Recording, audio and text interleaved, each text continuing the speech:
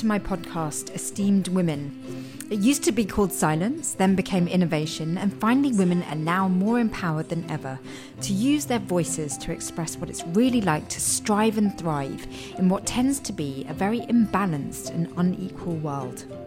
I'm sure it hasn't been easy, but these women have achieved and accomplished. They're truly esteemed women who have chosen careers in science, technology and innovation. They're typically go-getters, alpha females, hard-working, and maybe even a little bit perfectionistic, but on the whole, they've applied their talents and skills to make a difference. That was certainly my intention when working as a mechanical engineer and fluid dynamicist. In these episodes, you'll get a chance to hear about some fascinating innovations, but you're also likely to be inspired and uplifted by the personal stories and experiences of my guests. So let's hear it from my STEM sister and incredibly esteemed woman, Chinwe Adoli. Hello and welcome to the podcast version of my vodcast, Esteemed Women, where we get to hear stories and experiences of incredible women from diverse backgrounds and perspectives in science and technology. Conversations in this series give us a real insight into some fascinating innovations, but we also get to find out how successful women in STEM thrive in male-dominated professions.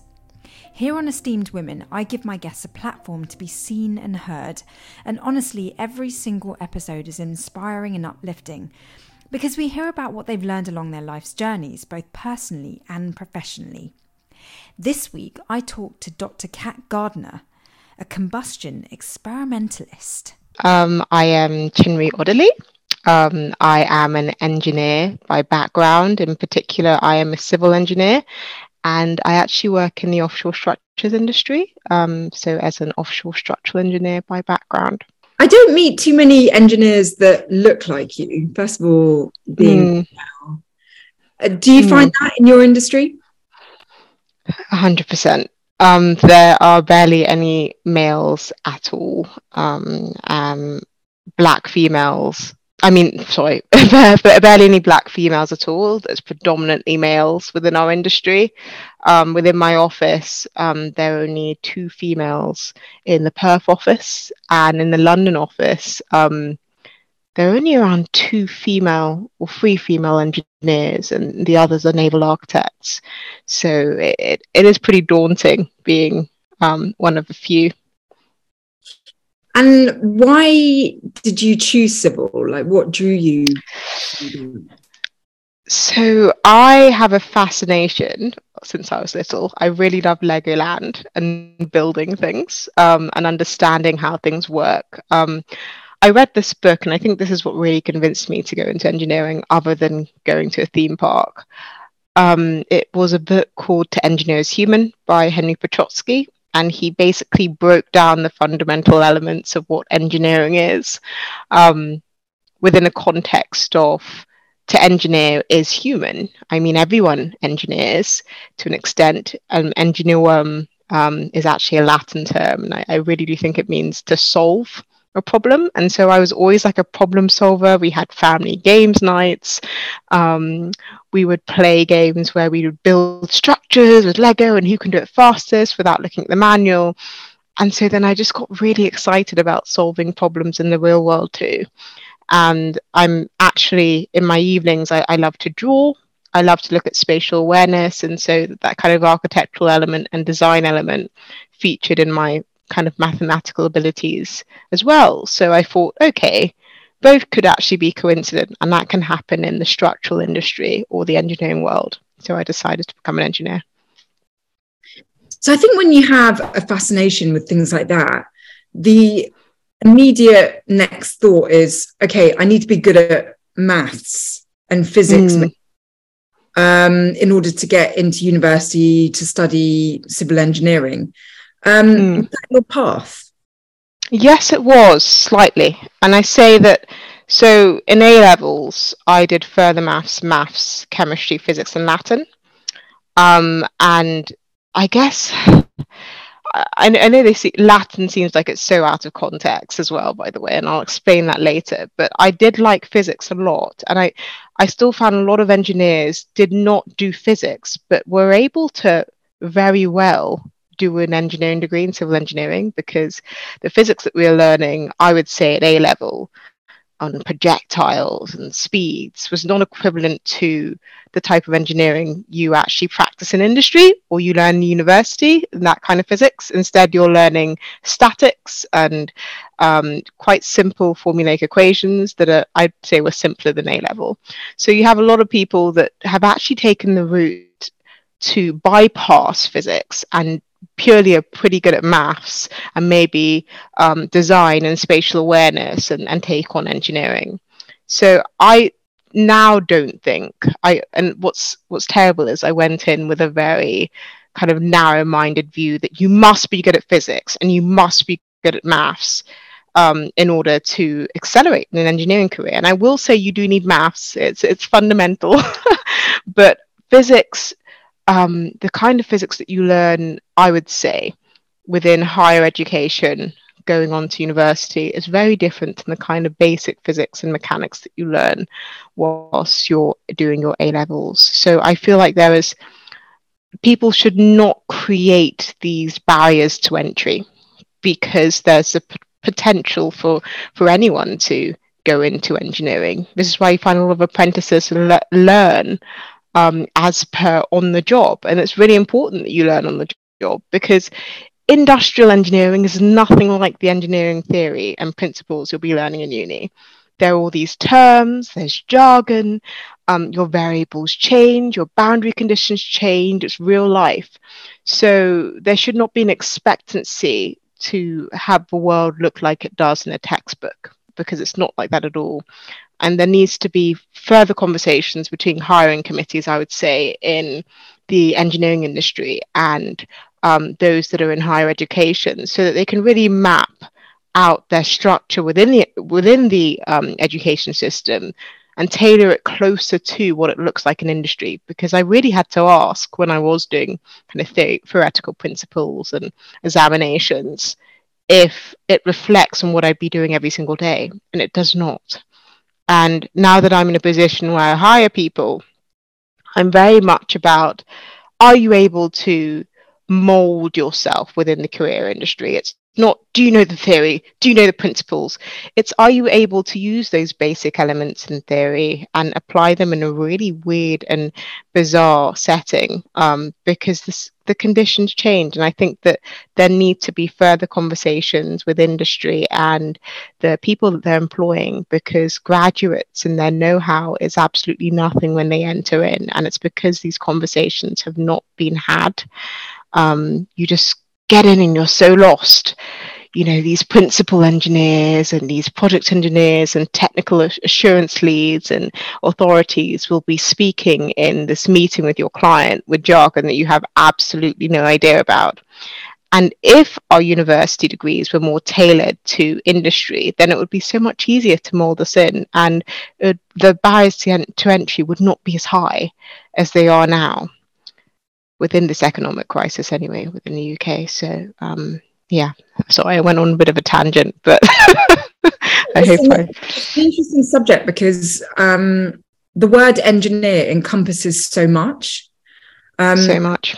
I think it includes so many ideas that it's kind of off-putting, because if someone is considering a career in engineering, they kind of don't know where to start. So maybe some people are just kind of going, there's too much to think about, I'm going to just go and do something else, be an accountant or something. I don't know. Yeah, I think so as well. Yeah, I agree with that. It looks a bit scary. Yeah, really. But like, what's your daily life like as an engineer? Like what so interesting that you'd ask me that. Yeah, what would it be like? So a typical day, there is no typical day. Days constantly change, especially within the offshore engineering industry. There is always some, dare I say it, some kind of storm or disaster or cyclone or some set of calculations that needs to change, or an assessment, or moving from project to project. It's highly dynamic. And I would say that, but that's not the case for every single engineering industry. that you go into. Because prior to me being in the offshore industry, I would say that I was a little bored as an engineer. I was designing standard house types onshore. It was the same house every single time, same calculations, no changes. Whereas now that I've been pretty settled in the offshore industry, I can say that no 2 days are the same. One day might involve you writing up a technical report after you've done loads of assessments. Another day might be that you've got a site visit and you're actually on site, and you actually have to go and inspect the things that you designed for, which is really interesting. But one other day might look like being with the Innovate team, which is a team championed by Matt Parker, whereby we come together to talk about STEM and talk about retention engineering and visit Parliament. Like every single day is completely dynamic, and it's what you make of it. Especially, I would say it depends more so on your resourcing team. We have a fantastic resourcing team in Kent, which means that you get the opportunity to rotate around different projects. So one project might be very tailored to lots of written work, but another project might be that you're actually doing live assessments and using really cool software. And others might just be conceptual. So you actually have to come up with a concept and just map out and start drawing. And you'll probably be in some meeting room with an old principal engineer who's trying to think about what he did in 1972 or 1982 for a platform, and is like, let's do something different. Every single day is so different and so dynamic. But I think it also depends on the scale of the project. If you're on a project that changes very quickly and has loads of mini scopes, one day might look like written work, another day might look like actually designing things for hours, and going to offices or being seconded out here to Australia. I mean, I've been to Rotterdam in the past, I've been to Berlin in the past, and now I'm here in Australia. You really do get to travel, explore, see the world, and see your structures for what they are. And it means that there's just so much potential to understand different cultures as well, because no two engineers are the same. And there's this is what I really want to kind of distill and enlighten people with, because there's this assumption that every engineer is probably, they have some neurological problem whereby they don't speak and they just are so cooped up in their rooms and they do maths equations and it's nothing. It's beyond that. I find that the engineers within my team especially are really unique and really diverse, and are able to take simple concepts at home that are just so fundamental and so weird and apply them in the office. And so I think every single day is very different. It could be calculation based, it could be design based, it could be a client meeting somewhere in the middle of nowhere. Or it could just be you having a nice site visit and exploring the world. So an engineer is not boring by no stretch of the imagination. So while you're describing all that, the thing that comes up in my head is confidence. It's really need a lot of confidence to do what you do. How have you dealt with your levels of confidence? Because on first impressions you seem like a very confident woman.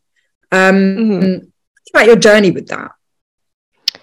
Confidence is very hard to build, and especially within a safety oriented industry, which means it's a very competency based industry, and it means it takes time really to tick off a load of attributes before you can excel.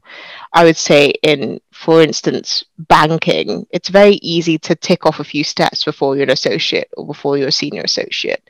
Engineering is very different. You build confidence based on doing, based on practice, based on time. You're assured that once you've done something so many times before, it's a lot easier to apply it to new principles. I would not say I was as confident in my first year of going into engineering. The jargon's all scary. Everything is different.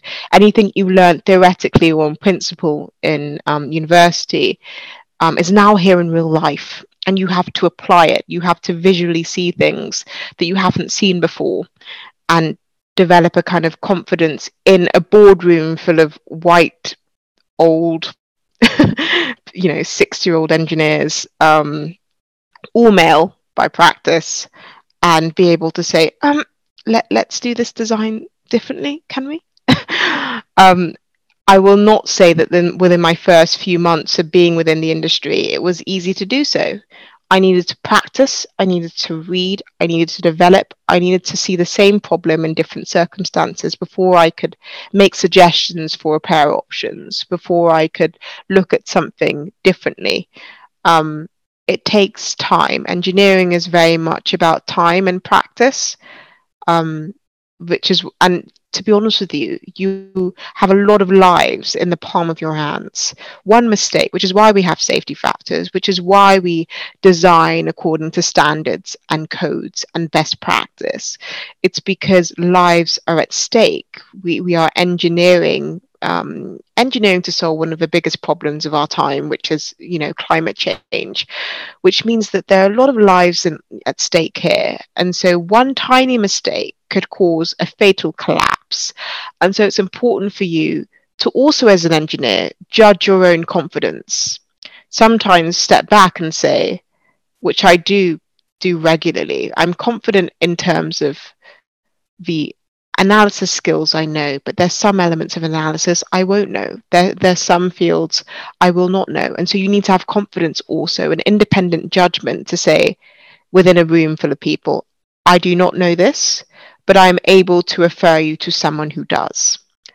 And I feel like everyone back when you first start, you're like, that's the be all or end all, because you said, no, I don't know what this is, and I don't know how to approach it. But actually, you're respected more, and your client respects you more, and your team respects you more.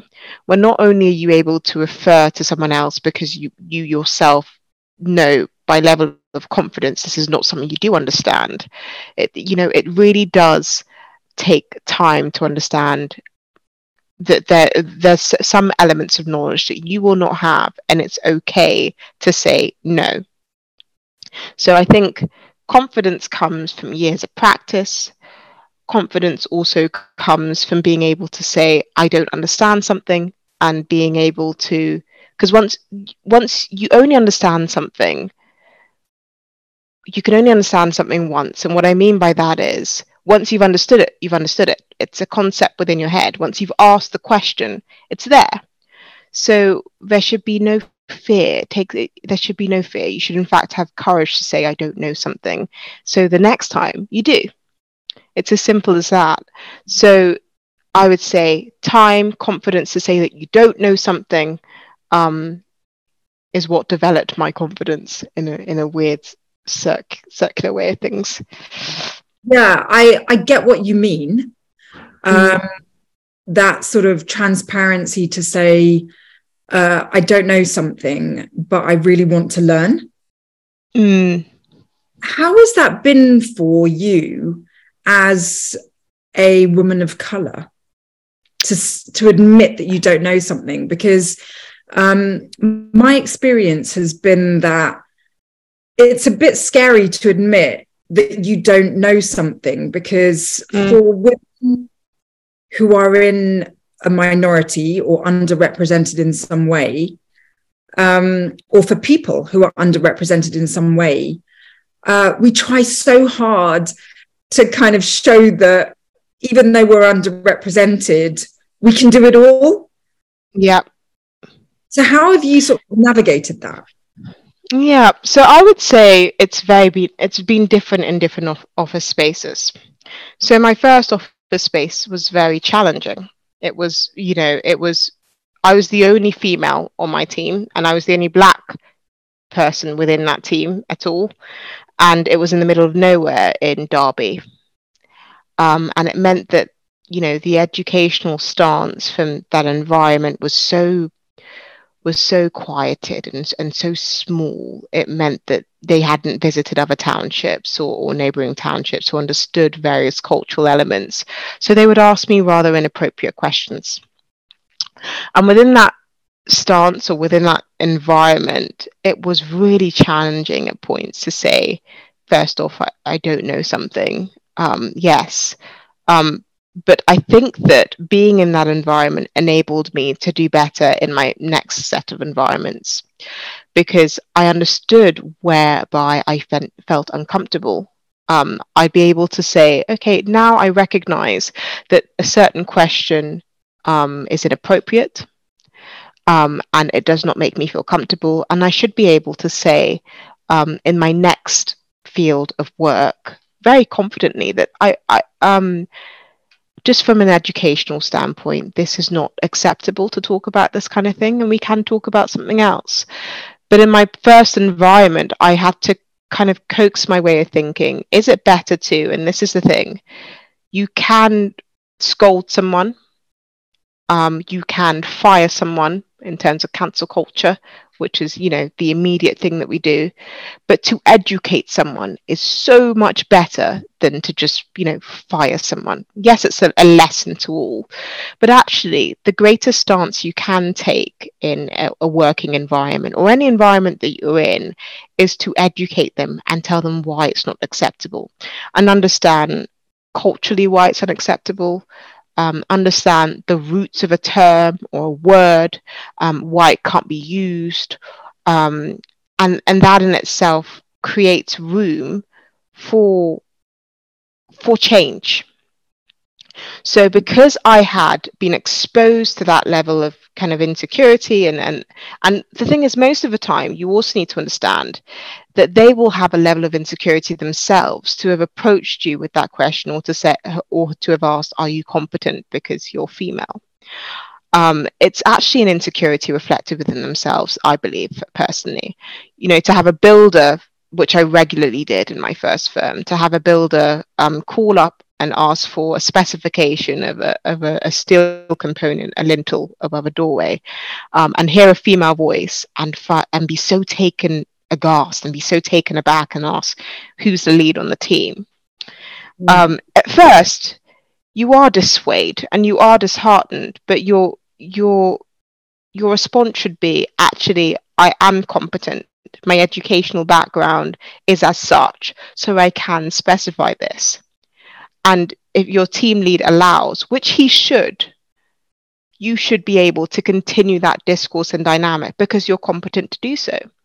So having confidence to say what you've just said, I understand that you are dissuaded, but I do have the background, I do have the education, is important. And yes, sometimes it cannot distill ignorance. It is very hard, especially when it's generational. But the more you show your level of competence and the more that you approach it with a level of grace, is so much better than to, stick with stigma. And the thing is, these stigma terms or stereotypes, I'm an angry Black woman. I'm okay to say I am angry or I am upset when I'm approached because they feel I have a lack of confidence or competence, because of my skin color. And I should be able to, in that instance, say, actually, I have the same competencies that my fellow colleague has. And if you would like to continue with this call, if you don't want to continue with this call or dialogue, I can tell you fully now that you will receive the same answer that my colleague will give you, and you will have wasted your time. It's having grace and confidence to know how far you've come, and to know very well that your educational standpoint or background is what should enable you to be able to answer these questions with authority. If you feel as though you are threatened by someone approaching you and saying that, but you're a woman of color, are you sure that you'll be able to? That in itself, I think, that insecurity has been created by constant microaggressions by society, which honestly can only be distilled by you ensuring that you have a level of confidence because of your educational background. If I allowed microaggressions all the way up from my A levels to carry on to now, I will not have achieved what I have achieved, and I will not have been able to, continue with the career that I'm on. Because in my further maths class, my maths teacher actually told me, and it was, I'm still, this day and age, it just really fascinates me when I reflect on it. But he said something so bizarre in a class full of only 5 of us. He said, I heard this statistic that black people have smaller brains than white people. But obviously it's been distilled and discredited, and carried on with the rest of the lesson.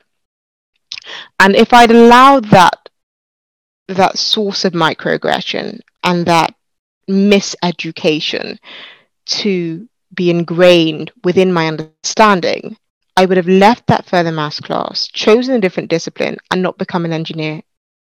Yeah. So it's a mindset. It's a mindset of confidence and assurance in the level of education you have and your abilities. Do not allow set microaggressions as well as miseducation to undermine your abilities or undermine your potential, because most of the time, it's, sadly enough, it's just they've just been miseducated. And the best you can do is say that actually you're incorrect, and raise your hand, or be like, I have to stop you there. And this, and I also feel that there's a grace in the way that you say it as well. It's almost like teaching a child. When I teach my nephew, or one of my nephews, when I'm trying to engage with them and trying to help them understand, talking back is actually not right. It's not appropriate. There's a way that you can say it rather than slap them across the back in the African way. You can actually instill them with a new lesson and a new culture of learning. And they go away and they reflect on it and say, oh, actually I understand what you've said. Hitting someone or scolding them or immediate, it really does not help. Education is actually our greatest deterrent against ignorance.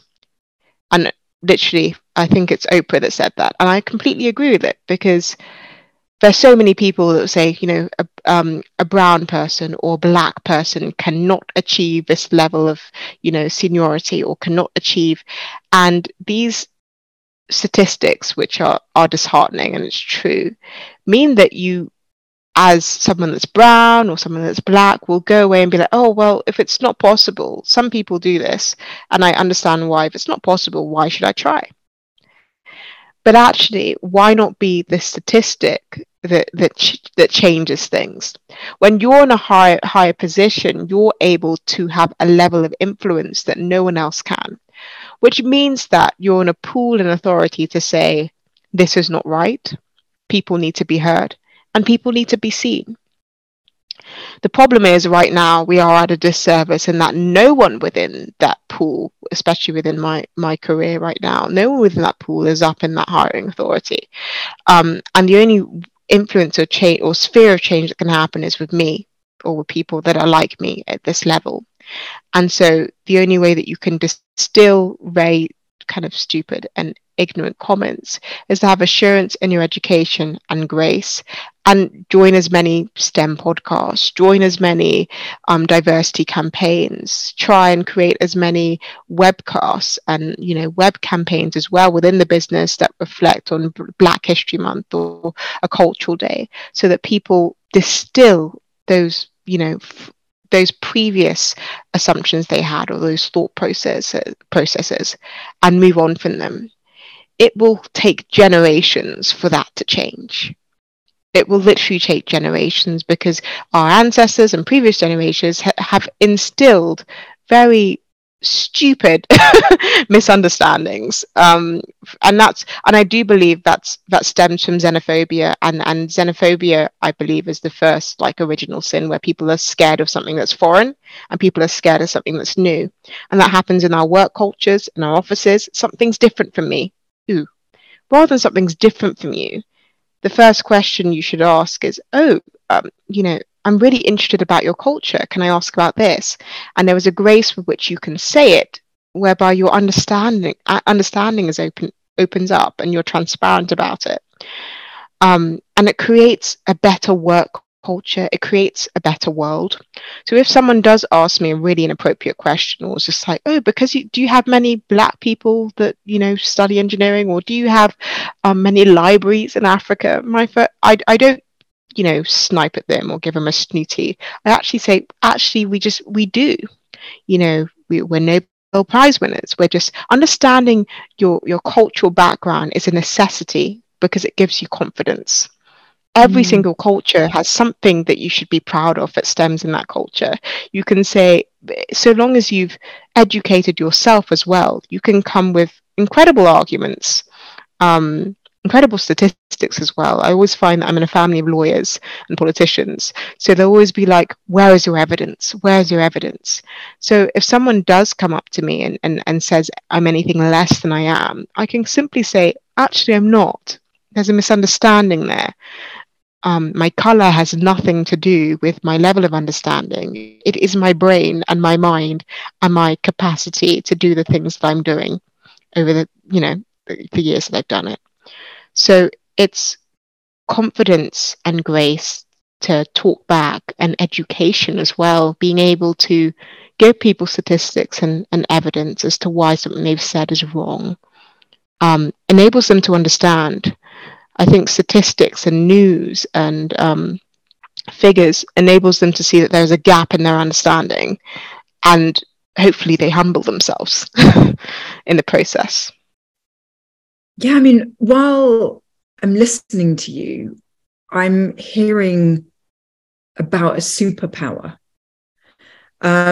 Because basically, what sprang to mind was this saying that I've heard, which is, instead of trying to carpet the world, just buy yourself a pair of comfortable slippers. And that just kept in mind, because, you know, it sounds like on your journey, and I've experienced this too, is that you come across all sorts of people. Right? You do. And rather than going through the exhausting process of trying to change every single person's attitude, you know, trying to sort of, I don't know, like reverse people's ignorance and lack of culture, lack of open-mindedness and all of this stuff, like just build yourself up. And you've really done that, and you're doing that in your career. And it's just so powerful to see a woman who's like, wow, what you've just said is so close-minded.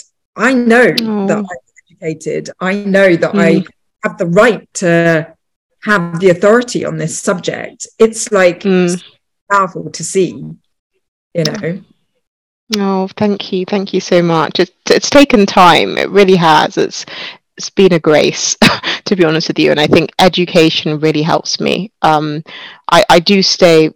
I've come from a background, or my father is very keen on us understanding our history and very keen on us understanding our heritage, and why it's so important. I think a lot of people just have a view that, you know, we're the developing world, or, you know, I'm a British-born Nigerian, but by background. So in terms of Nigeria or West African countries, or just Africa, there's always just this, you know, there's so much pain, and and yes, there's the disparity between the poor and the rich is just frightening. But to understand that there is so much wealth and that our culture is so rich in its elements that you should be proud of it wherever you are is really important. And I faced this growing up. I'll be honest with you, as a British-born Nigerian, I faced this two-sided coin where one side I was brought up in an all-girls, you know, boarding school in the country with only white females, me being only Black, and having obviously internal insecurities because of that. I didn't understand. I'd go back home and I'd be, you know, shrouded and just surrounded by my cousins and my family, and love my culture, and somehow feel when I go back, I have to hide it, and I have to be instantly more British and more safe, and safe hairstyles, mum, no braids, and safe this. And then I realized, actually, the more I read as well is really important, and I'm very glad that the the government and then Parliament are ensuring that schools within their history incorporate Black history as well in some cases, which is brilliant. Because my school at that time, all I learned was, World War One, World War Two, typical history lessons, nothing about my own culture. And my dad and my mum pled with me and said, listen, read these books, read Things Fall Apart by Chinua Achebe, read people from your own tribe, like read about what they've written about, learn about the Biafran War, learn about our history and our culture, and you will better understand yourself. You'll better understand what your own name means.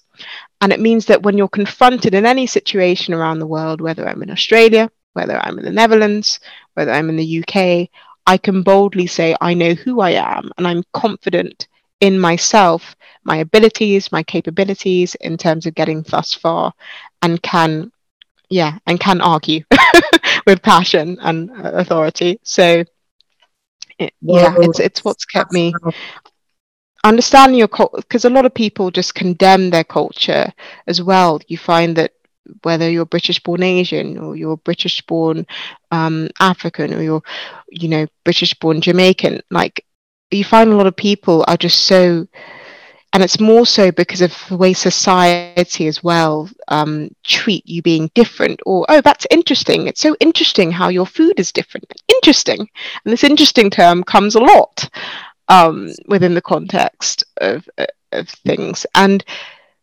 because you hear it so often, and you hear this kind of undermining tone that's just kind of, under the water, you end up discouraging your kind of own culture as you grow up.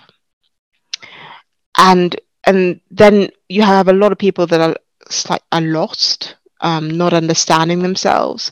And so when someone does interrogate them and does dismiss them, they're not able to corroborate or correct them in any way, or see that there's no validation of truth from what they've said, or see that it's unjustifiable, because within themselves there are insecurities. Because one culture, maybe our own culture, has rejected you because you're too British, and then the other culture has told you that you're too Black to be part of that culture. Instead, I make the best of both worlds and say, actually, though I'm born here and there's so many elements that I admire here, I very much also admire my heritage, and it makes me stronger. Yes, there are certain situations that I cannot tolerate, and certain evils going on within my home country, but there's so many things I can be proud of. Having diversity means that you have innovative thought in processes, in businesses, in organizational cultures. It means that our network of understanding grows. It means that there's more potential for growth. If everyone is the same and everyone thinks in the same way, there's no room for your business to expand. There is no room for your business to grow. No two heads should be the same, and no two heads, I believe, should come from the same environment. I think it's so important we have diverse cultures. It means that one person in the room might have a different understanding of a world and have seen something different compared to another, which means that their contributions are brilliant in their own way, because it means we can actually solve world problems. I remember we were doing a project for an asset near Kenya, I'll use a different example. Actually, we were looking at a project in Asia with the human factors team, and what I didn't understand, which is I really should have understood, is that the cultural practices when you call someone on the phone is, if they're a junior grad or they're younger, they will refer to a principal engineer and they will call them auntie or uncle or sir. Because within that field, yeah, exactly. So within one culture, authority and seniority and age is very important to them. So I should, as an engineer, I should also have communicative abilities and understand that everyone is different. And so within that circumstance, I should be able to respect that situation and respect the fact that they would rather, have someone senior speak to them, or it's understanding these certain cultural nuances and being respectful about them that actually makes greater contributions and greater global organizations as well. Because if we're so stuck in our own way of thinking, there's never room to improve and there's never room to grow at all. So yeah, I think that's my answer before I go off on another tangent. You've given me so much to think about, because I actually don't know much about my heritage. And often people say, what, you don't know how to speak your mother tongue? My dad is Sri Lankan and my mum is Malaysian, and I don't know how to speak either of those languages, because it was never a common language at home with English. But that's not a reason to not pick up a book and read about the countries that I'm from. But there's very much a culture that I've grown up with, which is we managed to get to the UK. We managed to escape, not oppression, but like escape a less, rather than escape, we managed to get to a place that will offer a better quality of life, a place that will allow us to have better lives, allow us to work, to get an education, compared to where we've come from. And it was almost like this culture of like, let's forget about where we're from. Let's forget about all of that difficult life, and let's focus on being in the UK. And, I was born in London, but I have always had a very massive missing piece to me, which is that I don't know where I'm from, because it was not encouraged that we ever revisit that. We're here now. We don't need to worry about where we're from. We can create ourselves whatever we want. And so there was this real culture of like, get the best education you can get, because that will be your identity, And so listening to like your perspective and your parents kind of wanting you to be proud of your roots is actually a really beautiful thing, because that is what makes you so diverse and so unique and so special. It does. Why not be proud of that? Exactly. Genuinely, I feel like even when a movie comes out, for instance, when I divulge, I'm sorry, this is an engineering podcast, but when I watched Black Panther, the first one, I was absolutely amazed. And yes, all the thematics and everything was just fantastic, and they made everyone look really cool. But for me, it was just how they molded and united African countries together. And also the fact that it was based on a Dahomean tribe of Amazon warriors that fought against white slave settlers in the 19th century, and they were this incredible, strong group of Black warriors, female tribe, that went out with spears and decided to fight these invaders. And for me, like, Black Panther represented that. It showed our history very well, and a lot of people don't realize that it is based thematically on that history. But for me, it just made me feel so proud of what, especially Shuri, who is this fantastic engineer and this genius.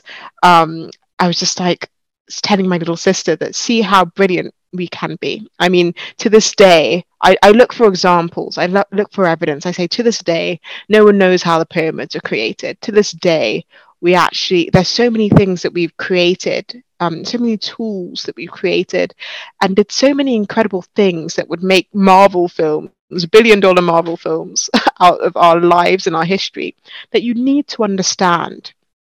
Because without being able to, you cannot, I believe that you cannot stop yourself from repeating the same mistakes that you repeated in the past if you do not understand your history. And we continue to repeat history today in cycles with Brexit and all sorts of things, with xenophobia, and because we do not learn from our history and we do not understand our history. We do not see that we're doing the same things again. And so this is why I appreciate historians and researchers and people that make films out of our history, because it gives you an appreciation of, yes, how far we've come, but also how much we're kind of, repeating or dooming ourselves by doing the same things we were doing 100 years ago. So I believe that history is so important, and understanding your own heritage as well, or, your DNA or your genetic culture, just makes you understand pieces of a puzzle so much more. It makes me understand me more. I read this article that people from my tribe are supposed to be very determined and money making, and it's because they had these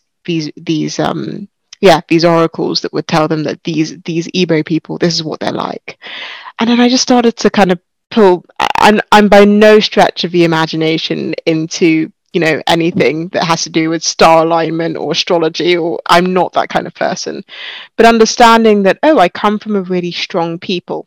I come from people that have that are headstrong and diligent and determined and work hard to get where they are, and are confident, made me all the more understand, wow, so this is who I am. And I should be proud of my heritage, because I come from people that are like that. I come from stubborn people. Okay, but it's not good to be too stubborn. So self-examine yourself and see where, there needs to be a change. Understanding your history, understanding your heritage helps you reflect and be like, oh, there's some things I've been ignorant-minded about. Actually, what I've said here could be distasteful, or it could harm my way of thinking, or harm someone else as well. So also understanding that there's another party, whether they're Black, Asian, white, knowing that respect comes from both sides is really important as well. So yeah. How do you deal then? Because it sounds like you have a very clear idea of what you know and what you don't know, and what you want in terms of change. How do you deal with being blocked by ignorance? Because we've talked about how we deal with handling ignorance with grace and with confidence. But what happens when you literally can't get through because of generations of just, nope, sorry, we're not doing it that way? Like in engineering, there's standards and regulations which will not change because they're based on historical development.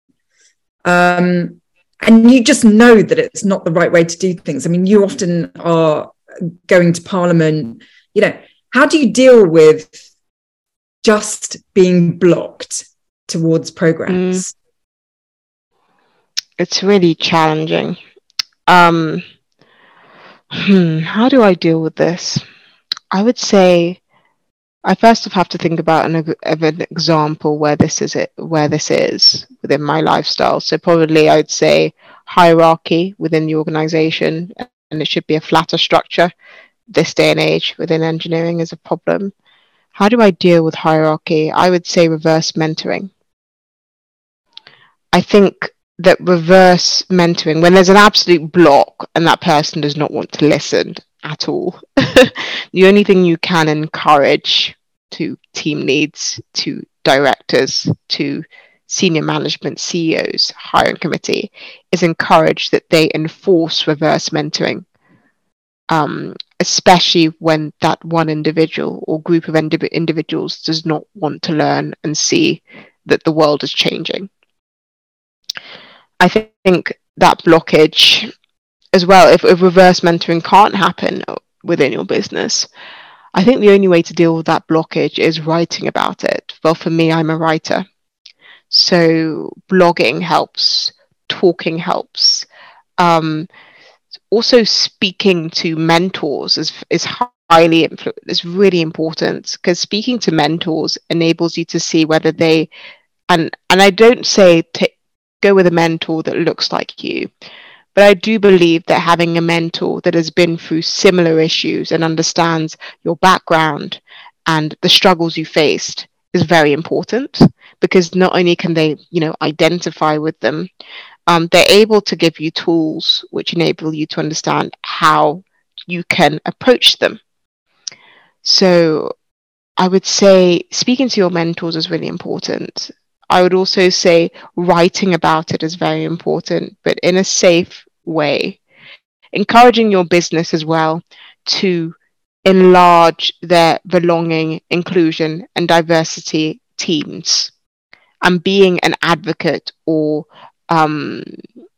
representative in some ways, and an Eden-Eye champion is really important to start to break down these blockages within your business.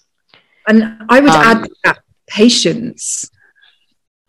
Because what I've found over my career, let's just call me middle-aged. What I found is that sometimes I'm up against really senior people, the aunties and uncles that you talk about in Asia. Need to sort of respect. Also seeing much younger people doing things differently in a really refreshing perspective, and respecting that, even though they don't have decades of experience, like they're recalibrating the way we do things in a good way. So it's kind of like when you're sort of middle-aged, as in you're at an age that's in the middle of senior and newcomers, it's like learning to have respect for all those perspectives, then having patience on top, because it's like the amount of times that I've been condemned for doing what I do because I'm just being so radically different. I'm pushing my way through the negativity of doing something different, the resistance. Exactly. And not crumbling under that resistance. Sometimes I just have to be patient. Sometimes I just patient. Gone and just said to myself, this feels right in your heart. This feels like the right thing to do, the good thing to do. So keep doing it because your intentions are pure. And just accepting that people don't get it. Yeah. It is a patience thing. And the thing is, I've learned how to be patient because not only do I have obviously sometimes a cultural gap, people might say, because I was born and raised in the UK, but also I would say just the age gap between me and obviously my father. My father is very old, and it means generationally his way of thinking is just very archaic and somewhat outdated at points. And I found that in those situations, the best way is to find a means of communication. We as a society now are wedded to our phones. My dad will not understand media no matter how many times I try and drum that into him. So the best way is to literally draft up a piece of paper and talk to him manually and just show him why something is wrong, or literally on the most basic and in the simplest way I possibly can. And sometimes it literally just takes understanding the means of communication that you're dealing with. And so yes, it is patience, and patience really is a virtue, which is why they say, you have engineers come from all different backgrounds. You have some really bright, so there's some engineers that perhaps might even be on the spectrum. They might be brilliant and autistic. So they might have a means of understanding something super quickly and be like 10 steps ahead of you understanding a calculation. And then it takes patience, and just asking the right questions and slowly getting there, because questions will enable you to understand other people's thought processes as well. Why do you think that way? Why don't you want to sit next to that person? Why don't you? This is like dealing with a child. Again, I always say this, but with children, they kind of see the world in black and white. And sometimes they will literally just ask you loads and loads of interrogative questions and be super inquisitive. But why this? But why this? And that's actually helpful, because you get to the root of the issue. For instance, what if a child, and God forbid a child says, I don't want to sit next to this person because of their skin color or something. You start to degrade and just disintegrate that chain of thinking by asking first why. And you go down and you keep on disintegrating, and then finally they understand why their logic is incorrect, why they cannot think that way, and the child learns, and the next generation learns too. It's really as simple as that. Patience and having the time to ask the right questions and to continue to ask those questions. And also, I know it's very hard not to be offended. It's very hard not to take offense when things are just right in front of you, or you're being blocked, but you need to understand that some people just have a lack of understanding entirely, a pure lack of understanding, and it's up to you to understand what their means of communication is. And I know it's a burden. It really is a burden that's being put on and placed on us, and we sometimes say, why should I have to? I'm angry. But it's important that you do, so that the next person next to them also learns, and it just becomes like a domino effect. The next person also learns, and they take that back to their homes, and they enable a culture that understands more. Otherwise, you just allow them to be stubborn and angry and lost and go back and repeat the same judgment and thought processes, and there's no improvement and there's no change. So adaptability is key. Yeah. I would add to that there's also like some really dominant, monolithic, monopolized thinking that is like, they are what set the standard right now. There's also these tangential kind of change makers, trailblazers, pioneers, start-uppers, and team with the people that get you, even if they're in a minority, because by teaming up with these radically different ways of thinking, or just refreshed perspectives or whatever, one day they will become the monopoly. But if you don't team up, they can't gather speed, they can't gain that momentum required to knock those dominant forces. And in talking to you, like, I can really see why your uniqueness can bring about change in Parliament or otherwise. I can see why it can bring about change. And it's, I just see this like point of light that can just, become a floodlight one day. I hope so. That's really my hope. I really do want to build allyship. And I think that the only reason why there is so much stubbornness is that, I say this again, our original sin is just fear of something new and fear of change. If we've done things the way they've always been done, and this is what my senior engineers say, if we've used the same software for how many years, Chi, we just need to continue to use the same software. And just like, but processing time and computational time and competitors. You need to think about other aspects. Our competitors are using innovative tools. They have also decided to expand and employ outside of the UK. It means organizations have a greater pool of innovation and minds from other cultures, which is incredible. And you just build your diversity hub, and so under giving them a pattern and just showing them on the board, this means this, and this means this, and this will peremptorily mean this for us, is what you need to do. And it takes patience on a drawing board. It really does. It takes patience to to speak to older generations too, who aren't wedded to their phones and aren't wedded to the new technical world and technology. But if you are willing and able to sit down with that person and enable them to see the root or the causal relationship between two variables, they surely will understand. So, and you know what? You've done your bit. You've spoken up. That's already a massive leap.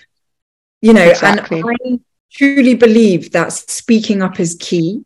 You've talked about the confidence to be able to speak up, which comes from within. We've got our own responsibility to develop that confidence to be able to speak up. And then once you've spoken up as loudly as you can, you do have to take your hands off it and just let things unfold. And that's where the patience comes in. But, you know, what's key here is that you've spoken, you know, you've shown space, you've shown what you're capable of, you've shown your vision. And that's really all that can be expected of people like us who are underrepresented. It's just so empowering and empowered as an approach. And I've just been so massively inspired by hearing you and the opportunity to interact with you, because just conversing makes me more assured of the things that I'm trying to do through listening to the things that you're trying to do. You know, it's really solidifying. And there's like a million more things that I wish we could have talked about. But we've run out of time. And, you know, I mean, gosh, topics like juggling all the different dimensions of being a woman whilst in a very male-dominated society. And don't get me started. Exactly. Honestly. That's like another episode. Honestly. Do you have a quick, like, last wrap-up of how you... Last wrap-up? I think just I would inspire others to obviously continue to just educate yourselves, continue to learn and progress and open your minds. The more you do, the more you'll see the world so much more clearly. And it will enable you to relate to other people, because to relate to other people means that you develop so many fruitful relationships across the board, and that will enable you as well to build your organizations and build cultures that are more conducive to this type of society we have now. Don't be scared of other people. Feel there's a grace in definitely trying to approach people with all transparency, and try and build real allyship. Try and build real allyship within your firms. You should have people that you are able to talk to if you don't understand something. Don't be colorblind. Be open to discussion, you know, embrace all ethnic backgrounds, embrace differences, you know, and no two experiences should be the same. You should understand that Black experiences aren't synonymous. You need to bear in mind that Asian experiences aren't synonymous, that Black women, Black disabled, Black men, they're all subject to different microaggressions. And so accept feedback and create an open place of trust and just and create a space to be available and listen to in and out of your offices, whether it's a coffee with your colleagues. 15 minutes of your day in payable hours is nothing.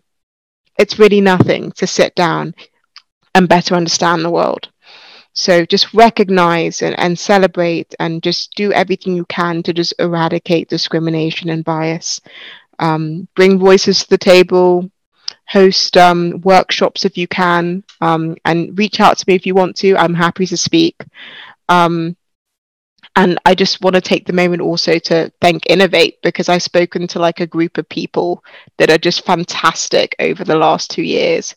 Culturally diverse, open-minded, intelligent, wise people. And we're also young, which is incredible, who are just able to offer so many viewpoints and reading sources, and they're still doing so much beyond what I'm doing. Trust me, my teammates are just incredible. So yeah, that's all I've got to say. And good luck. It's a crazy world out there.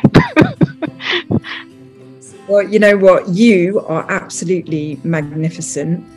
There's so much more to learn about what you're doing and, you know, what you're pushing for in terms of change and progress and all of that. And, you know, we probably haven't even scratched the surface. But your magnificence has really shined through. And I don't know, even just in the hour, you have really uplifted me and probably my audience, if I can speak for them.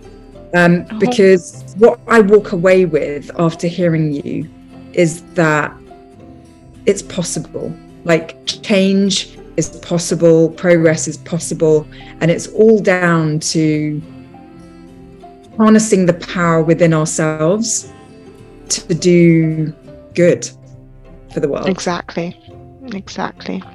Definitely. It's all down to ourselves. Thank you so much, Lily. Thank you. Thanks for listening, and please do subscribe to this podcast and maybe even rate and review it if you can.